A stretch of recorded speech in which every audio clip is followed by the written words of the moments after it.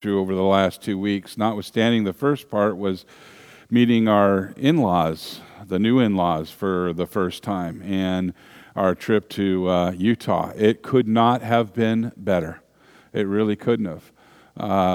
We got along just fine with John's new soon-to-be mother and father-in-law, so well that we spent part of every day of the 3 days that we were there with them. So that was a great thing. Utah was beautiful. We got snow, but it was a perfect, cold, dry powder. And so it was exciting for the family to be in it and for me to drive in it. And, those folks in Utah see that white California license plate and they give you all kinds of room, So it was a great time. It's funny, one of the things I've been very reflective over the last few weeks, had a lot of time to think, and those things that we worry about and we pray about, but then we worry about them. I'm not going to say we, I'm going to say I. I prayed about things and then I worry about them. And, I got to admit, that's the way I am. And the Bible says don't do that, and I do it anyways. I was worried about my children. I worry about you. I worry about all kinds of things. I'm great at worrying. I come from a long heritage of worrying. You've heard me tell the story of my mother calling me one time. She goes, "Oh, honey, I'm worried about you." And I go, "Oh, that's great, because now I'm worried about you worrying about me." And I've become her and probably everyone else down the road. Worry, worry, worry. Here's one of the things that God showed me. We got to go to John and Kelly's church. And about 22 years ago, when the Lord led me back to the church and I brought my family, I met a man and his wife, Pastor Bill Bartlett and Cindy Bartlett, and they had talked about how, among other things, they had prayed for their children from the time they were, even before they were born, but while they were born, and their children's spouses. And I remember it just clicked with me. I'm like, wow, you can do that. Duh, but never thought about it. So for over 22 years, I've been praying for my children's spouses.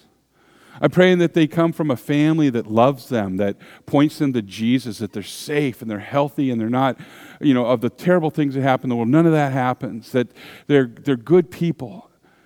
And here I am sitting in this church with Tracy and John, and Kelly is up there in worship, and she's singing, and she does a lead, and it's a song that's new. It's called Holy Spirit, You Are Welcome Here. And all of a sudden, the waterworks go on. I start crying. I'm like, okay, God, now you're just showing off. Here's this girl that I've been praying for. She's more than I ever could have dreamed her to be. Her family, we get along. And she's in worship, leading in a song. My son is sitting in his church in a faraway land that you all helped pray for to keep him from becoming a Mormon.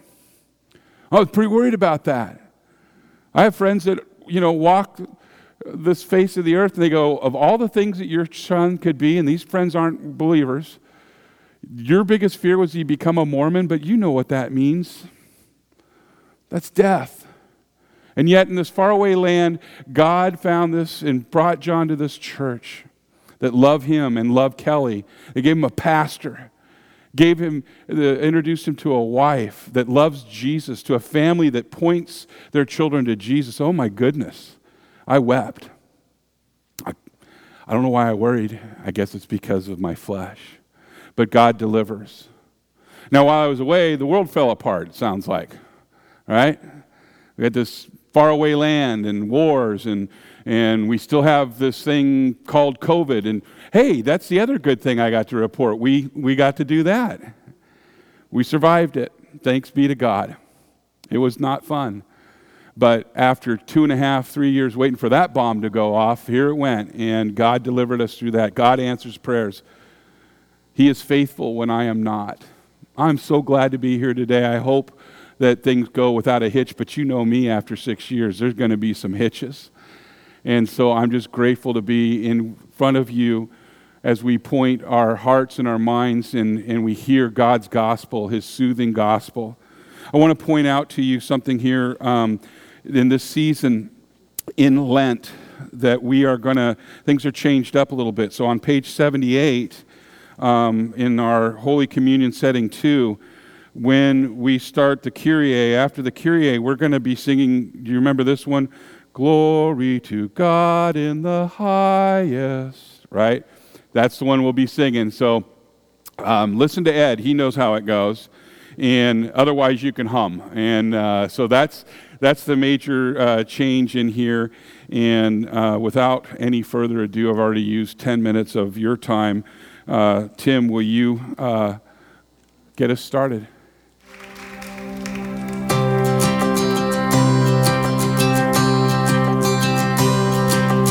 Are you thirsty?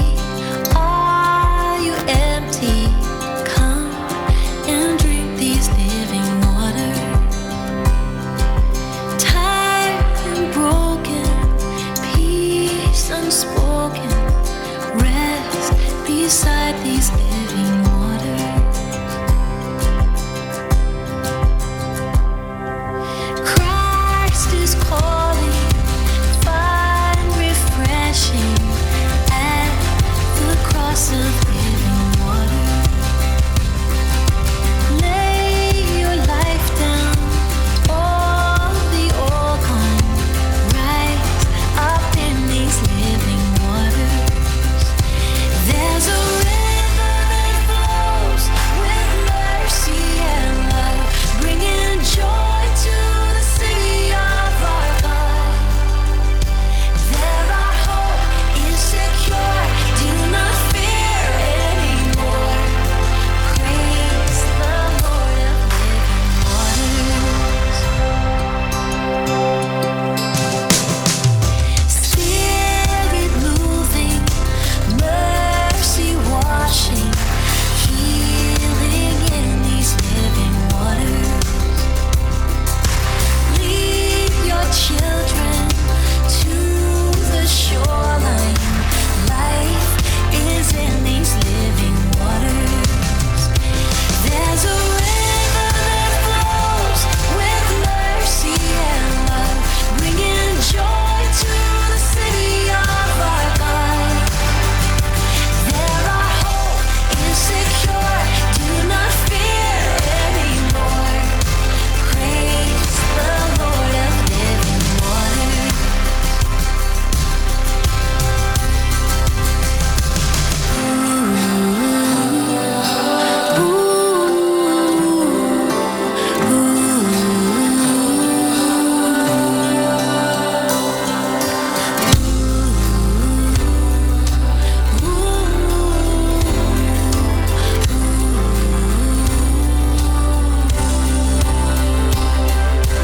Are you thirsty? Are you empty? Come and drink these living waters. Love, forgiveness, fast and balance. Christ, He is a living water. There's a river that flows with mercy and love, bringing joy to the city of our God. There our hope is secure, do not fear anymore. Praise the Lord of living waters. There our hope is secure, do not fear anymore. Praise the Lord of living waters.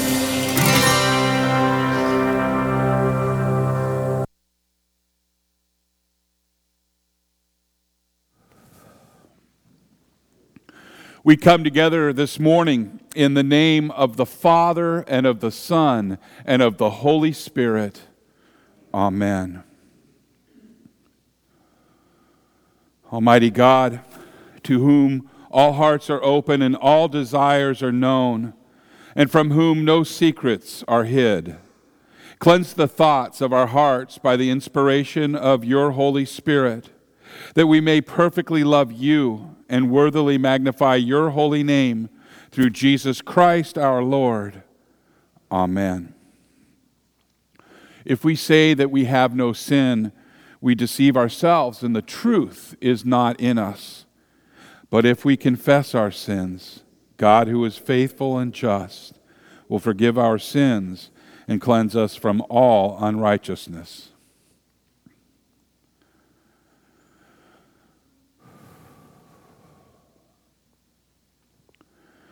Let us confess our sins to God our Father. Most merciful God, we confess that we are by nature sinful and unclean.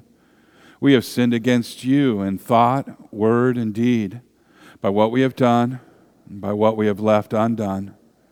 We have not loved you with our whole heart. We have not loved our neighbors as ourselves. We justly deserve your present and eternal punishment.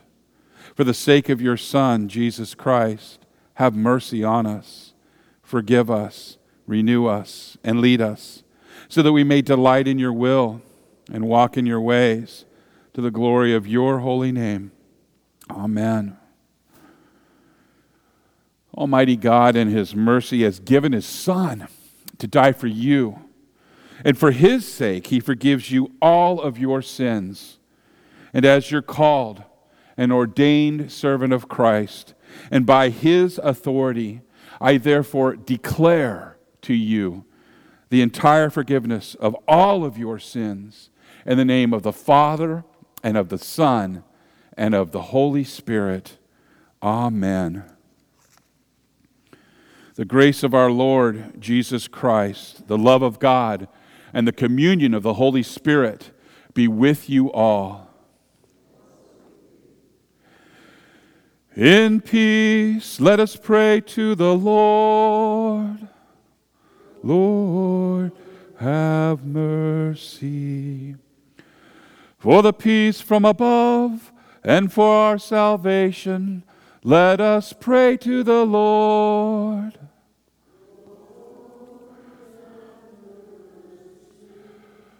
For the peace of the whole world, for the well-being of the Church of God, and for the unity of all, let us pray to the Lord.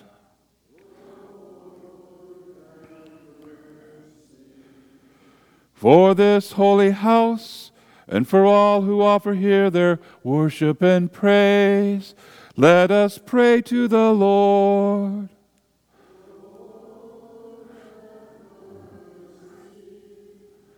Help, save, comfort, and defend us, gracious Lord.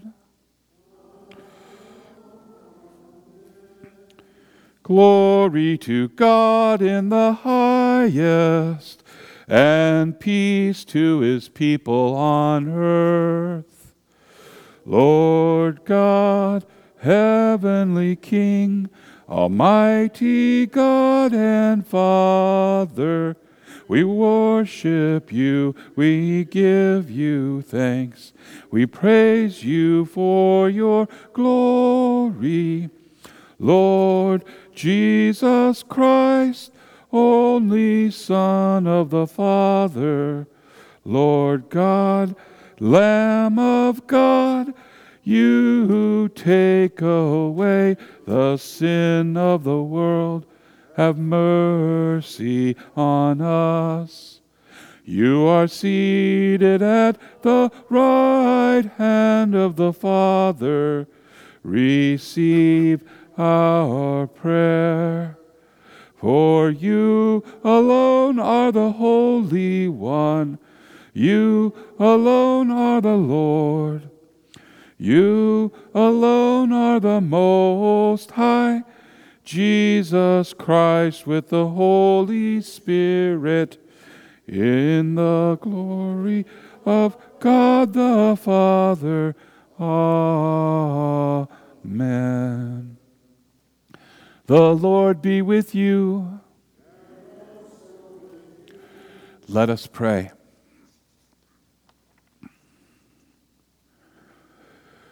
O Lord God, you led your ancient people through the wilderness and brought them to the promised land. Guide the people of your church, that following our Savior we may walk through the wilderness of this world toward the glory of the world to come, through Jesus Christ, your Son, our Lord, who lives and reigns with you in the Holy Spirit, one God, now and forever. Amen. You may be seated.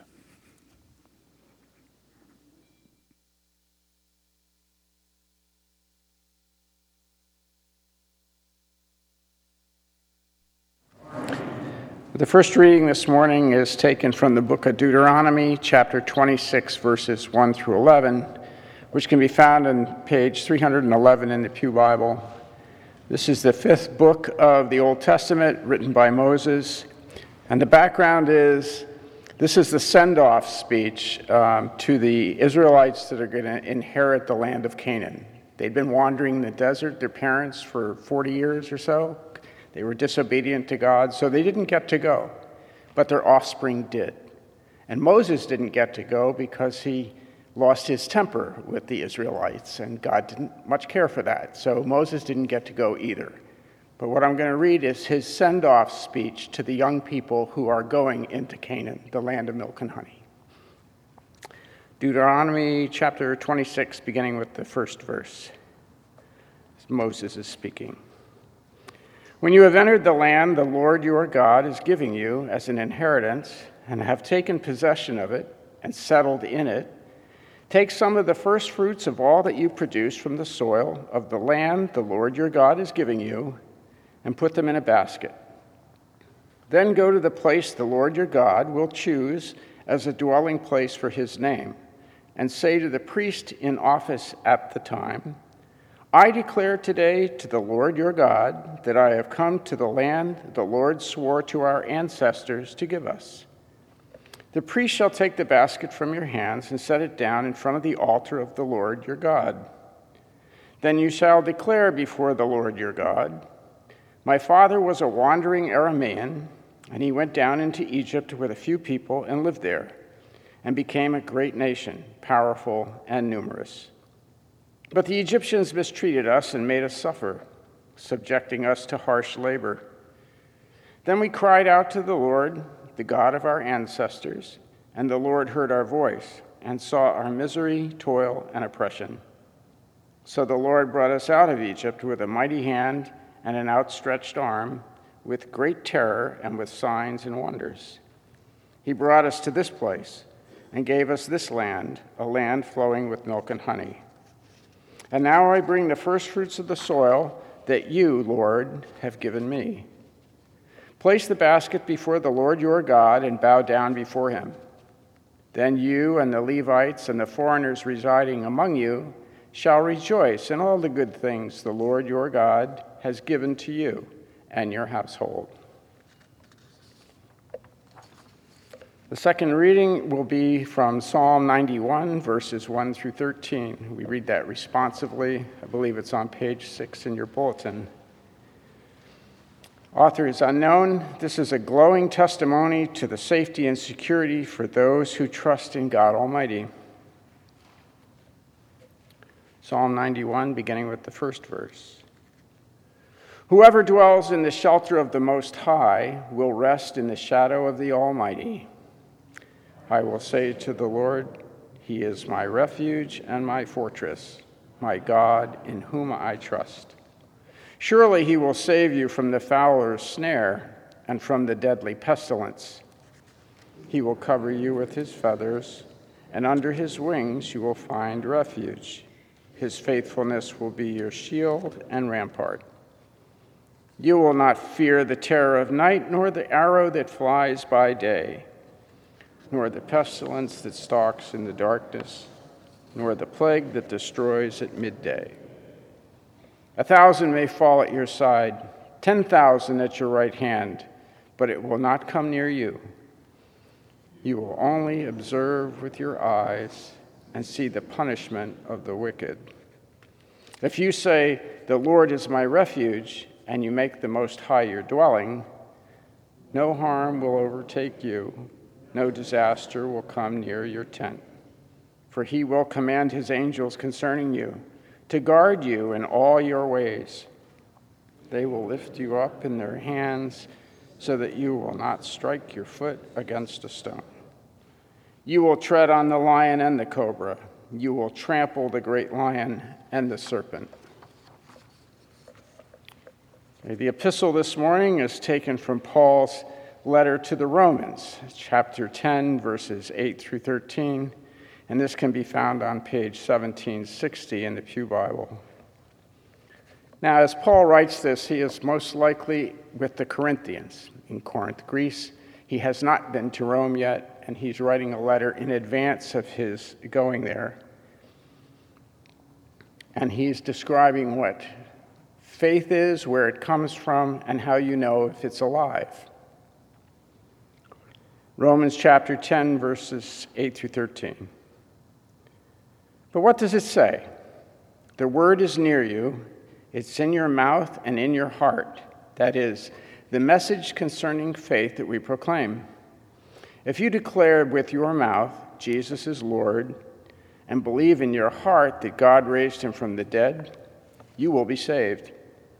For it is with your heart that you believe and are justified, and it is with your mouth that you profess your faith and are saved. As Scripture says, anyone who believes in him will never be put to shame. For there is no difference between Jew and Gentile. The same Lord is Lord of all, and richly blesses all who call on him. For everyone who calls on the name of the Lord will be saved. Here ends the reading. This is the word of the Lord. Thanks be to God.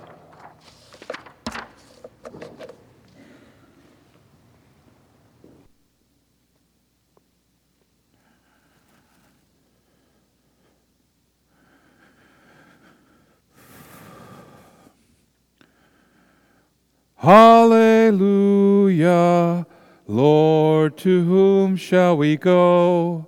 You have the words of eternal life. Hallelujah.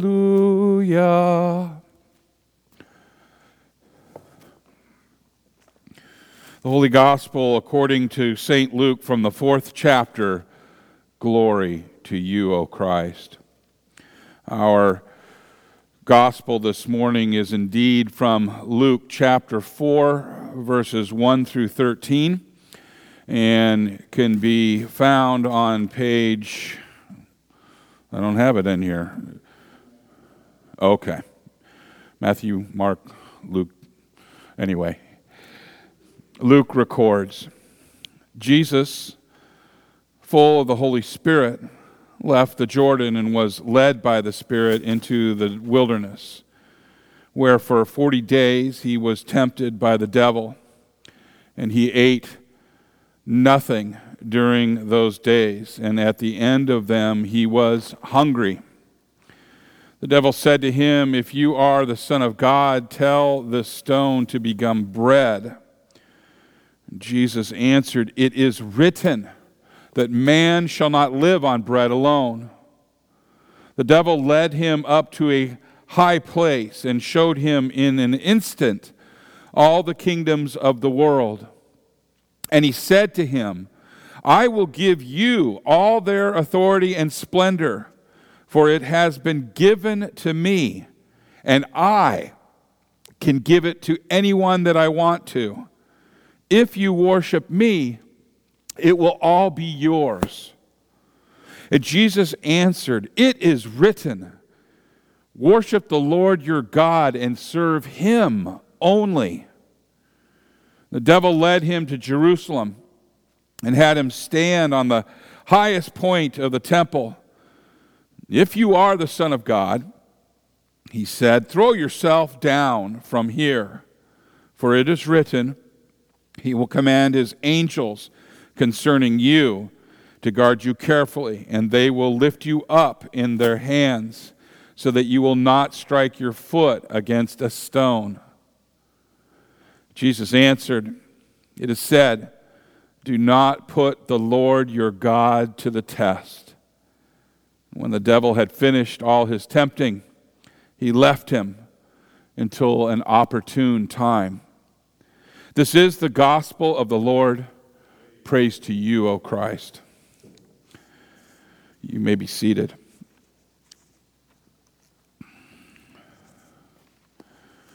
Will you pray with me? May the words of my mouth and the meditation of all of our hearts be acceptable in thy sight, O Lord, our rock and our Redeemer. Amen.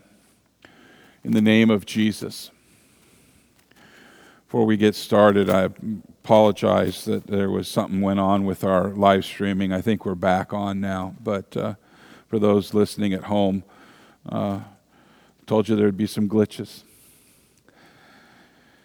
Luke records in chapter 4, verses 1 through 13, something that every year is maybe noticed by you, but every year the gospel for the first Sunday in Lent tells us about the time that Satan personally tempted Jesus in the wilderness. Last year we heard the story from St. Mark, and next year we will hear the story from St. Matthew, but this year it is St. Luke's turn to tell us the story. All three Gospels tell us that Jesus endured Satan's temptation for 40 days without eating. The early church fathers decided that the church should remember these 40 days of temptation with 40 days of repentance and preparation before Good Friday and Easter. And since the early church fathers thought that every Sunday was a little Easter, they did not count the Sundays in those 40 days. And that is the reason that this Sunday is called the first Sunday in Lent and not the first Sunday of Lent. And that is also the reason that it takes us 46 calendar days to get through the 40 days of Lent. The events of the temptation take place shortly after John baptized Jesus in the Jordan. Now, the baptism not only identified Jesus to the world, but also identified Jesus to Satan and to his demons. And as far as Satan was concerned, the baptism painted a bullseye right on Jesus. And it made him Satan's number one target, just as Adam had been Satan's number one target after God created man.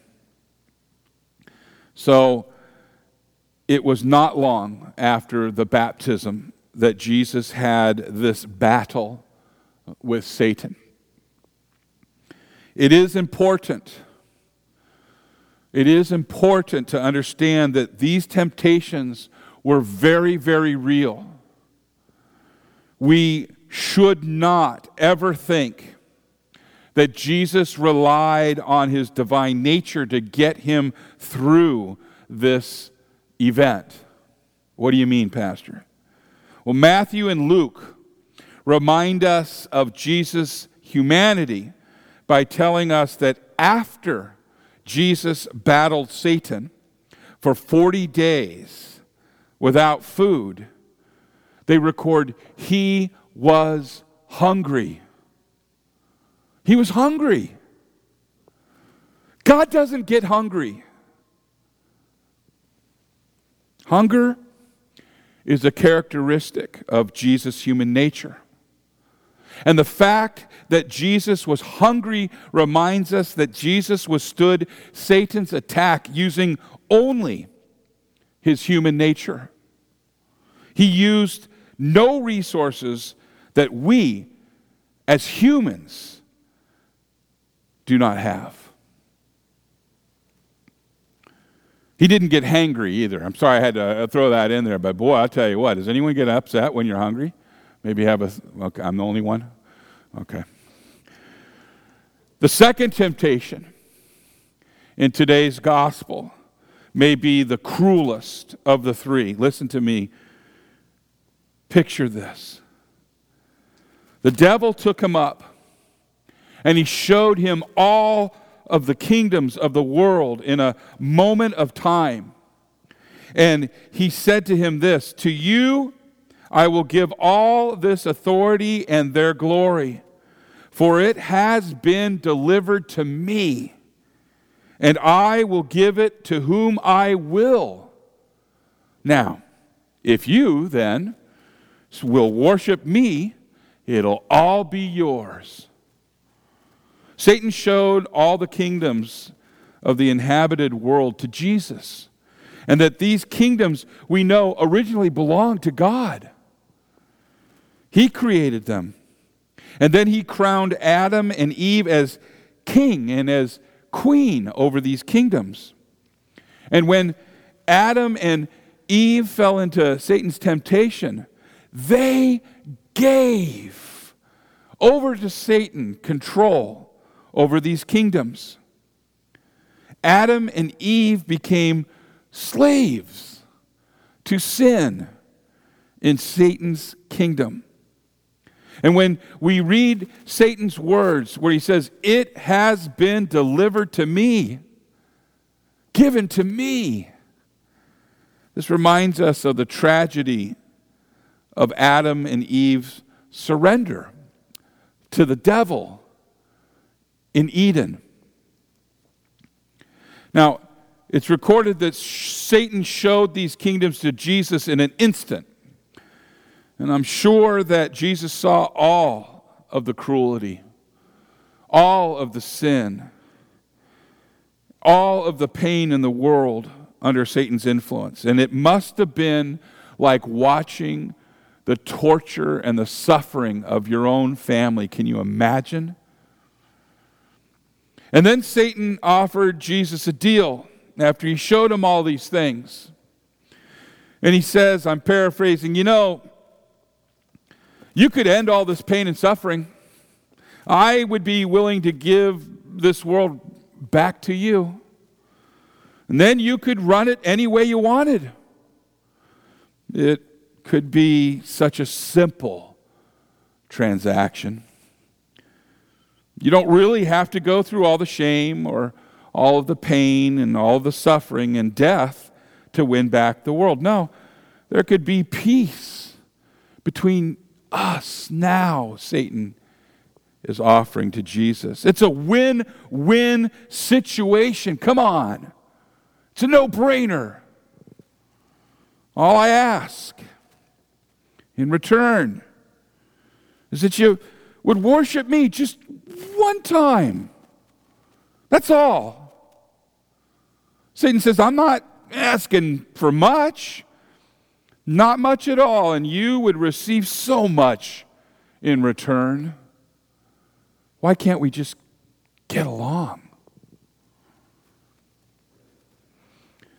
This temptation never died.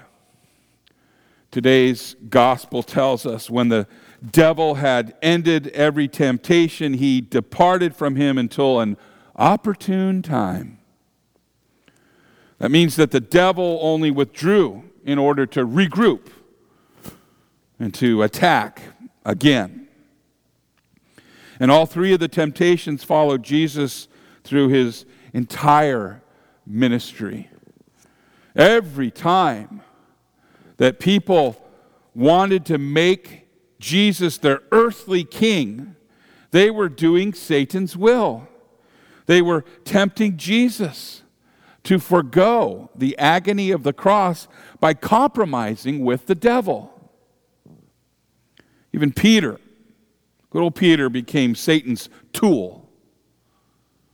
When Jesus began telling the disciples that he must go to Jerusalem to suffer, recorded in Matthew 16, verses 22 through 23, Peter took him aside, and he began to rebuke him, saying, "Far be it from you, Lord. This shall never happen to you." But he turned and said to Peter, "Get behind me, Satan. You are a hindrance to me. For you are not setting your mind on the things of God, but on the things of man." Jesus knew who was behind Peter's misguided concern. Now, the second temptation is still around today. Satan readily tells us that we can be at peace with all people, that all we need to do is surrender our faithfulness to God's word. So it could be said, so what if not everyone agrees with the Bible 100%? As long as they agree on the really important articles of doctrine, what difference does it make if there are some minor discrepancies with the Bible? The important thing, the world says, is that we all get along, right? So what if we don't agree with a few minor points of God's word? It's the big deal. Do you want to be the one who determines which part of the Bible is minor? Well, I don't.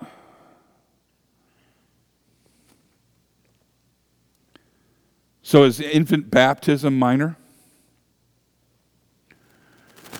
What about the real presence of God in the sacrament of the altar? Is that minor?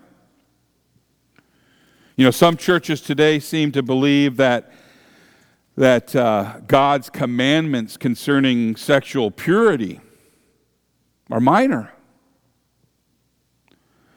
Some churches seem to think that murdering infants before they are born is minor.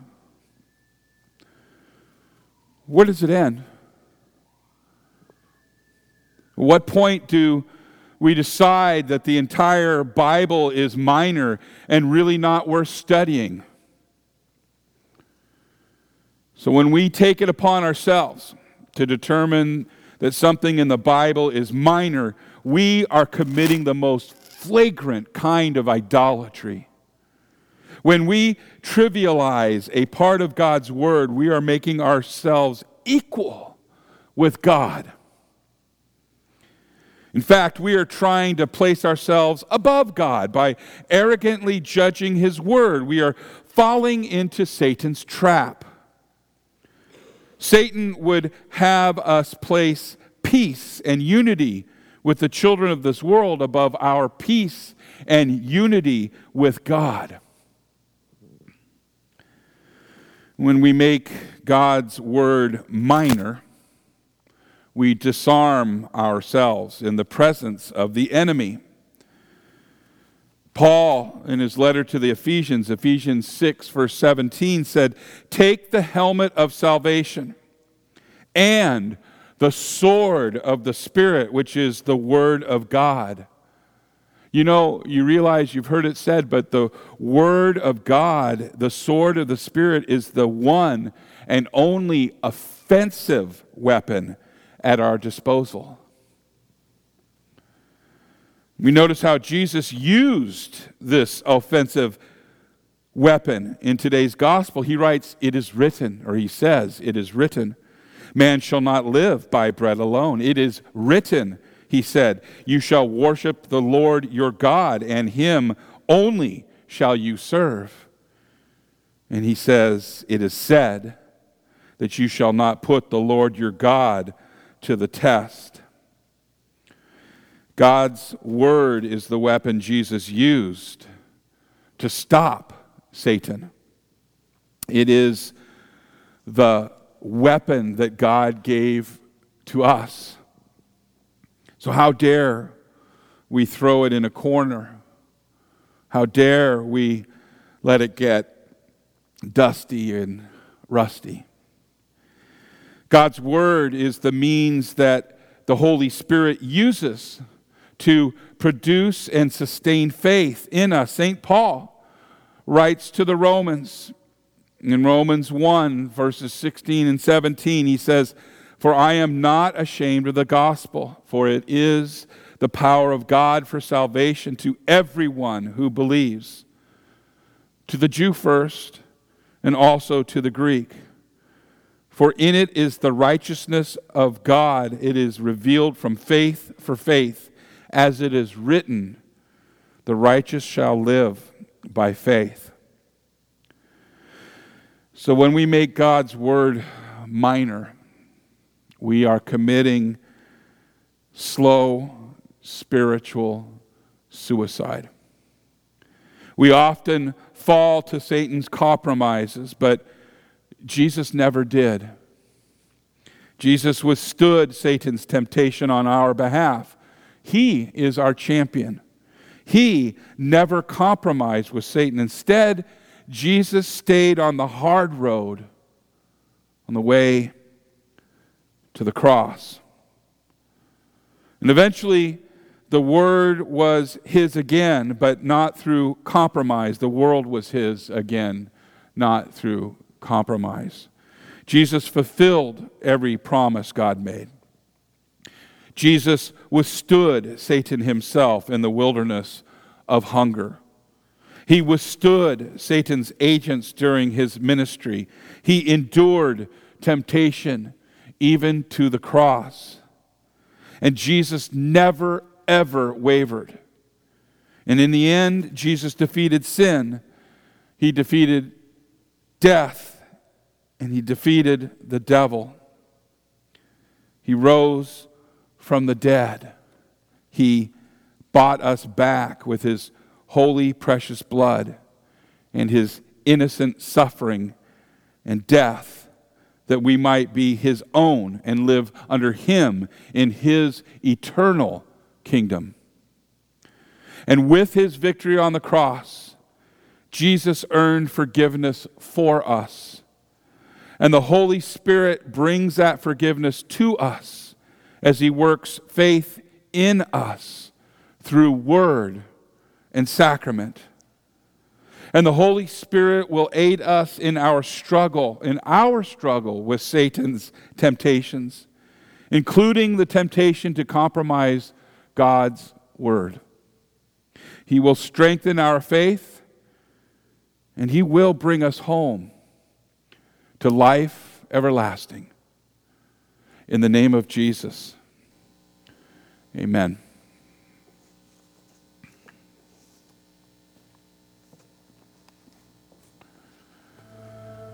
Oh, the deep, deep love of Jesus, vast, unmeasured, boundless, free, rolling as a mighty ocean in its fullness over me.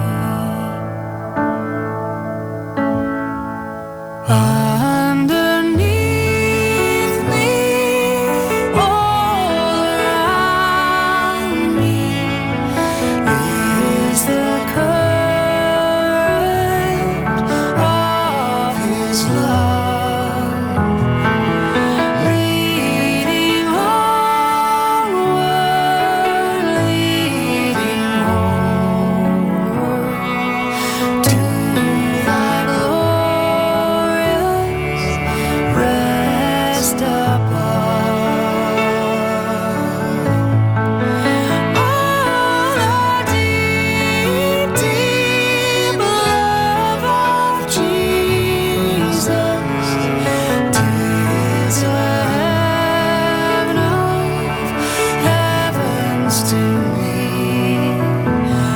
When it lifts me up to glory, for it lifts me up to thee.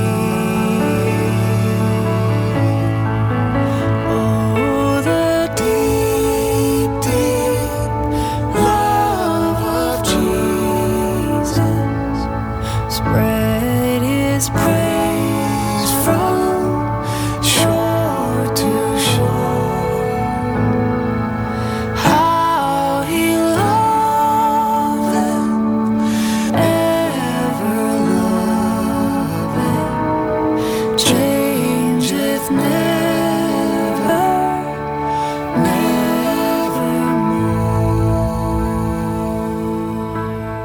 Will you please stand if you're able?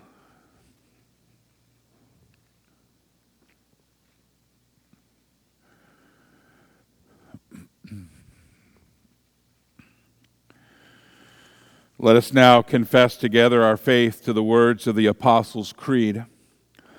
I believe in God the Father Almighty, creator of heaven and earth. I believe in Jesus Christ, his only Son, our Lord. He was conceived by the power of the Holy Spirit and born of the Virgin Mary. He suffered under Pontius Pilate, was crucified, died, and was buried. He descended into hell, and on the third day he rose again. He ascended into heaven and is seated at the right hand of the Father. He will come again to judge the living and the dead. I believe in the Holy Spirit, the holy Christian church, the communion of saints, the forgiveness of sins, the resurrection of the body, and the life everlasting. Amen.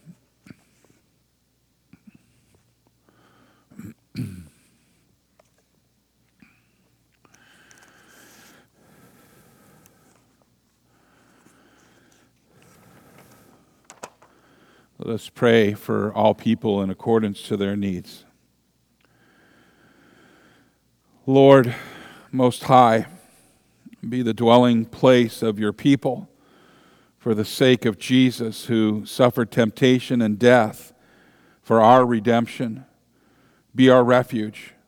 Preserve us from every evil and plague, and strengthen us in faith, so that we may be satisfied with your salvation. Lord, in your mercy. O Lord, in the midst of this life, we are beset by many temptations. Fix our eyes on our Lord Jesus, who bore temptation for us and resisted to the point of death, and brings us through the evils of this fallen world to dwell with you forever. Lord, in your mercy. Father in heaven, your Son trampled the serpent underfoot and freed us from sin and death by his own death on the cross. Protect and preserve all whom you call to preach Christ and him crucified. Command your angels concerning them. Guard them in all their ways, and bear them up for the sake of Jesus. Lord, in your mercy. Lord of all, you bestow your riches on all who call upon you. Bless parents with all wisdom as they teach their children your ways, that all in the household may confess with their mouths that Jesus is Lord. Lord, in your mercy.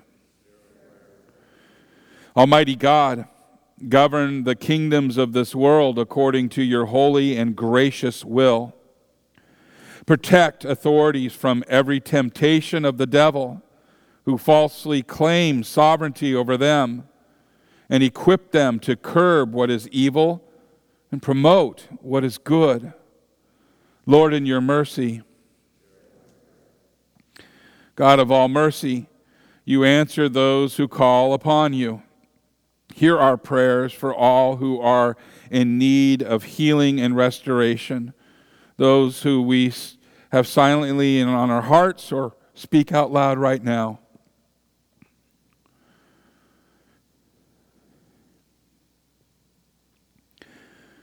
Be with them in their trouble and rescue them according to your gracious will.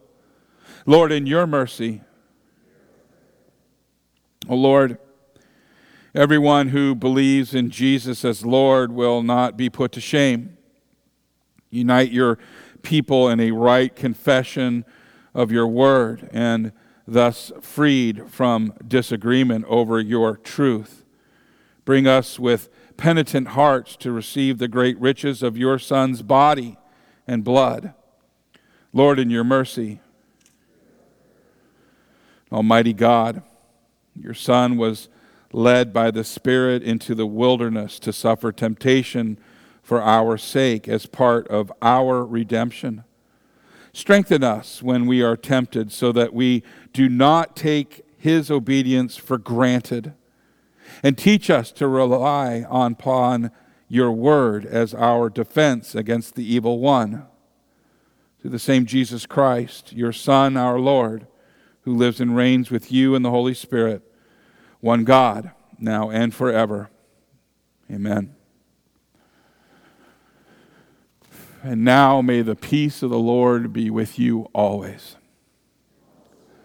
Let us share the peace responsibly from a distance. Pray with me.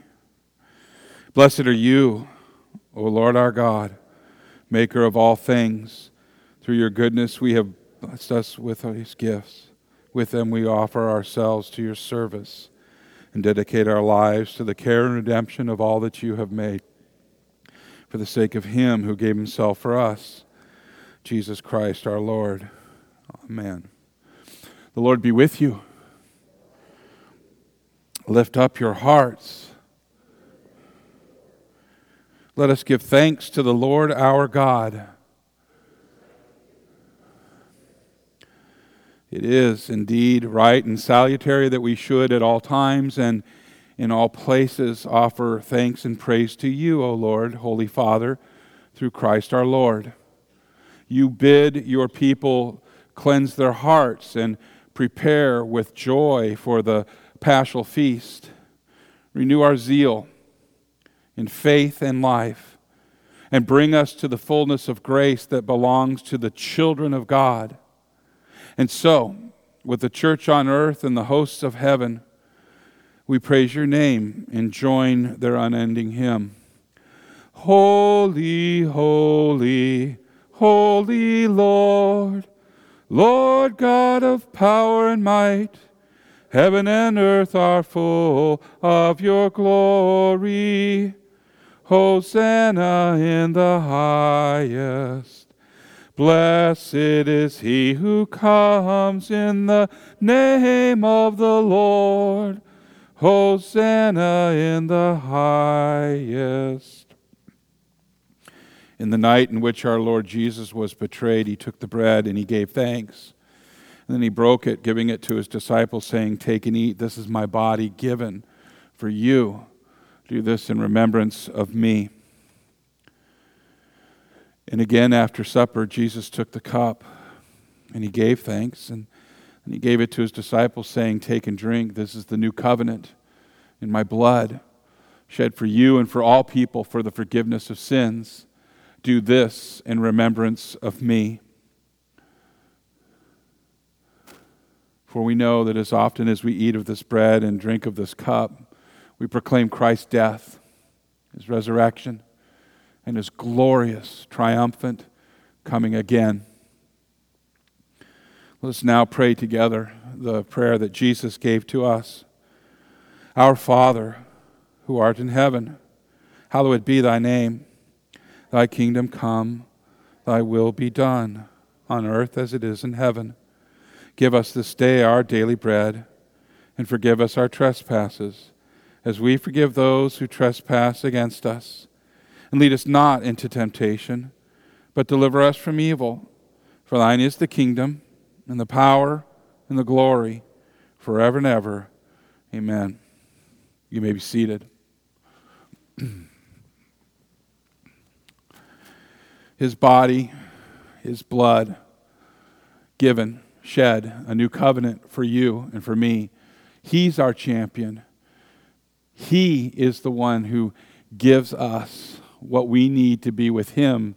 That is the power to be called the children of God. He gives, we receive. It's as simple as that. May we never complicate it. May we never cause it to be looked at or spoken about or even thought about as minor. It's not. It's big. Bigger than we can even imagine. And yet, he's here in the presence and these elements for you and for me. If your confession is that Jesus Christ is your Lord and Savior, that there is no way to heaven except through him, faith in him, then come. The table is prepared.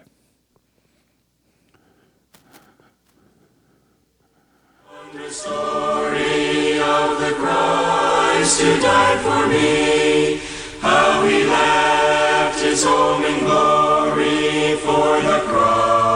cross of Calvary. Yes, I'll sing. Yes, I'll sing. The wonder story of the Christ who died for me. Who died for me. Sing it with the saints in glory. Gathered by the crystal sea. I was lost, but Jesus found me, found the sheep that went astray. Through his loving arms around me, drew me back into his way. Yes, I'll sing. Yes, I'll sing. The wonder story of the Christ who died for me. Who died for me. Sing it with the saints in glory. Gathered by the crystal sea. I was bruised, but Jesus healed me. Faint was I from many a fall. Sight was gone and fears possessed me, but he freed me from them all. Days of darkness still come o'er me, sorrows past I often tread, but the Savior still is with me, by his hand I'm safely led. He will keep me till the river rolls its waters at my feet. Then he'll bear me safely over where the loved ones I shall meet.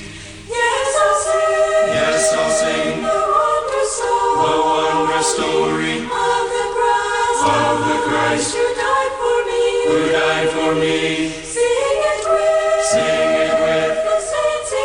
the saints in glory. Gathered by the crystal sea.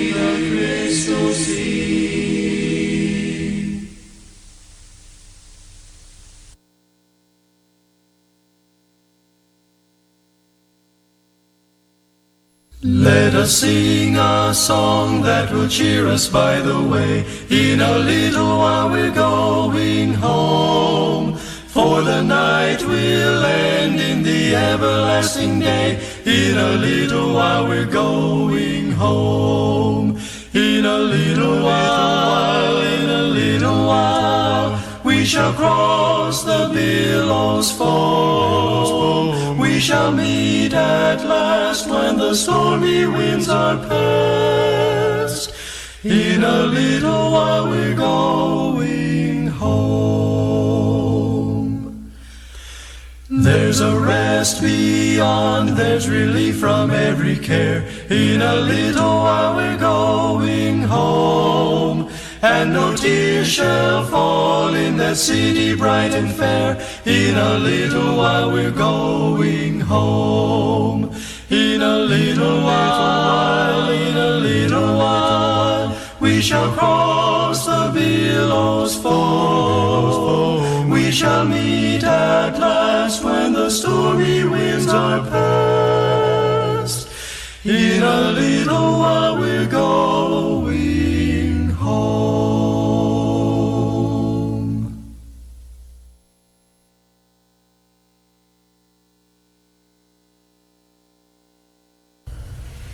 In times like these, you need a Savior.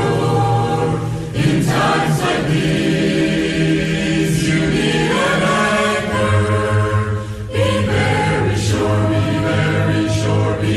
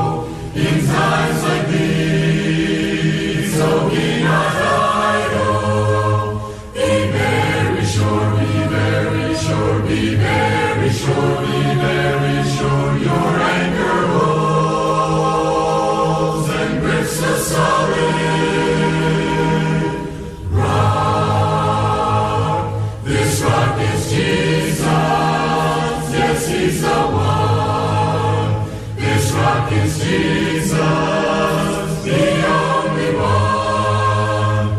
Be very sure, be very sure, be very sure, be very sure your anchor holds and grips the solid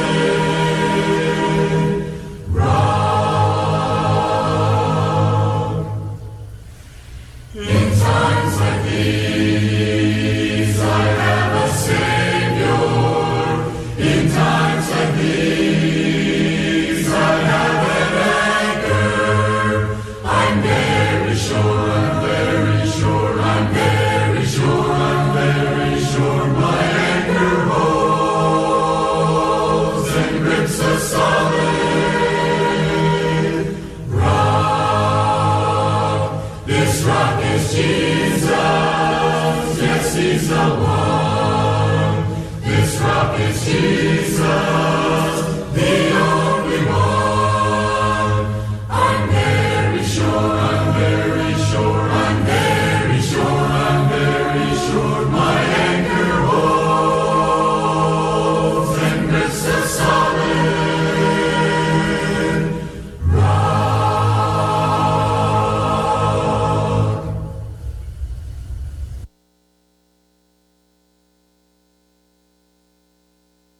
It came upon the midnight clear, that glorious song of old, from angels bending near the earth to touch their hearts of gold.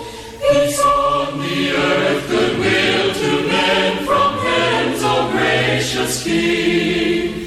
The world in song.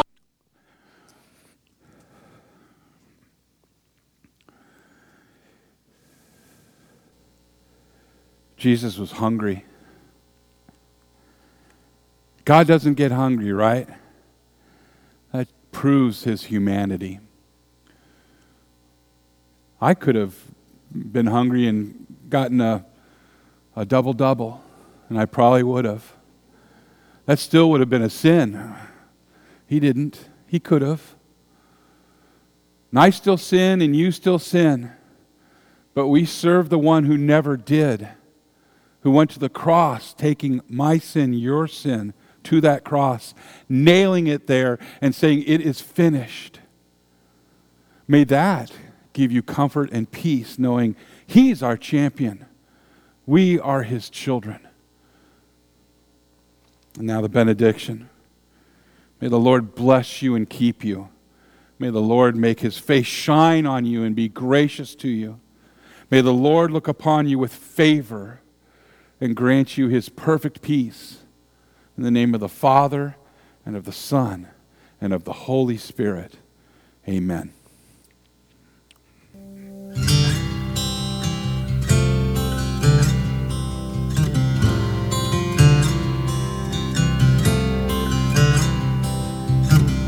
My worth is not in what I own, not in the strength of flesh and bone, but in the costly wounds of love at the cross. My worth is not in skill or name, in win or lose, in pride or shame, but in the blood of Christ that flowed at the cross.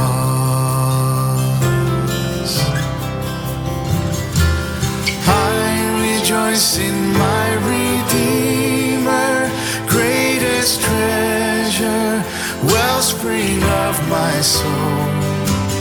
I will trust in him, no other. My soul is satisfied in him alone.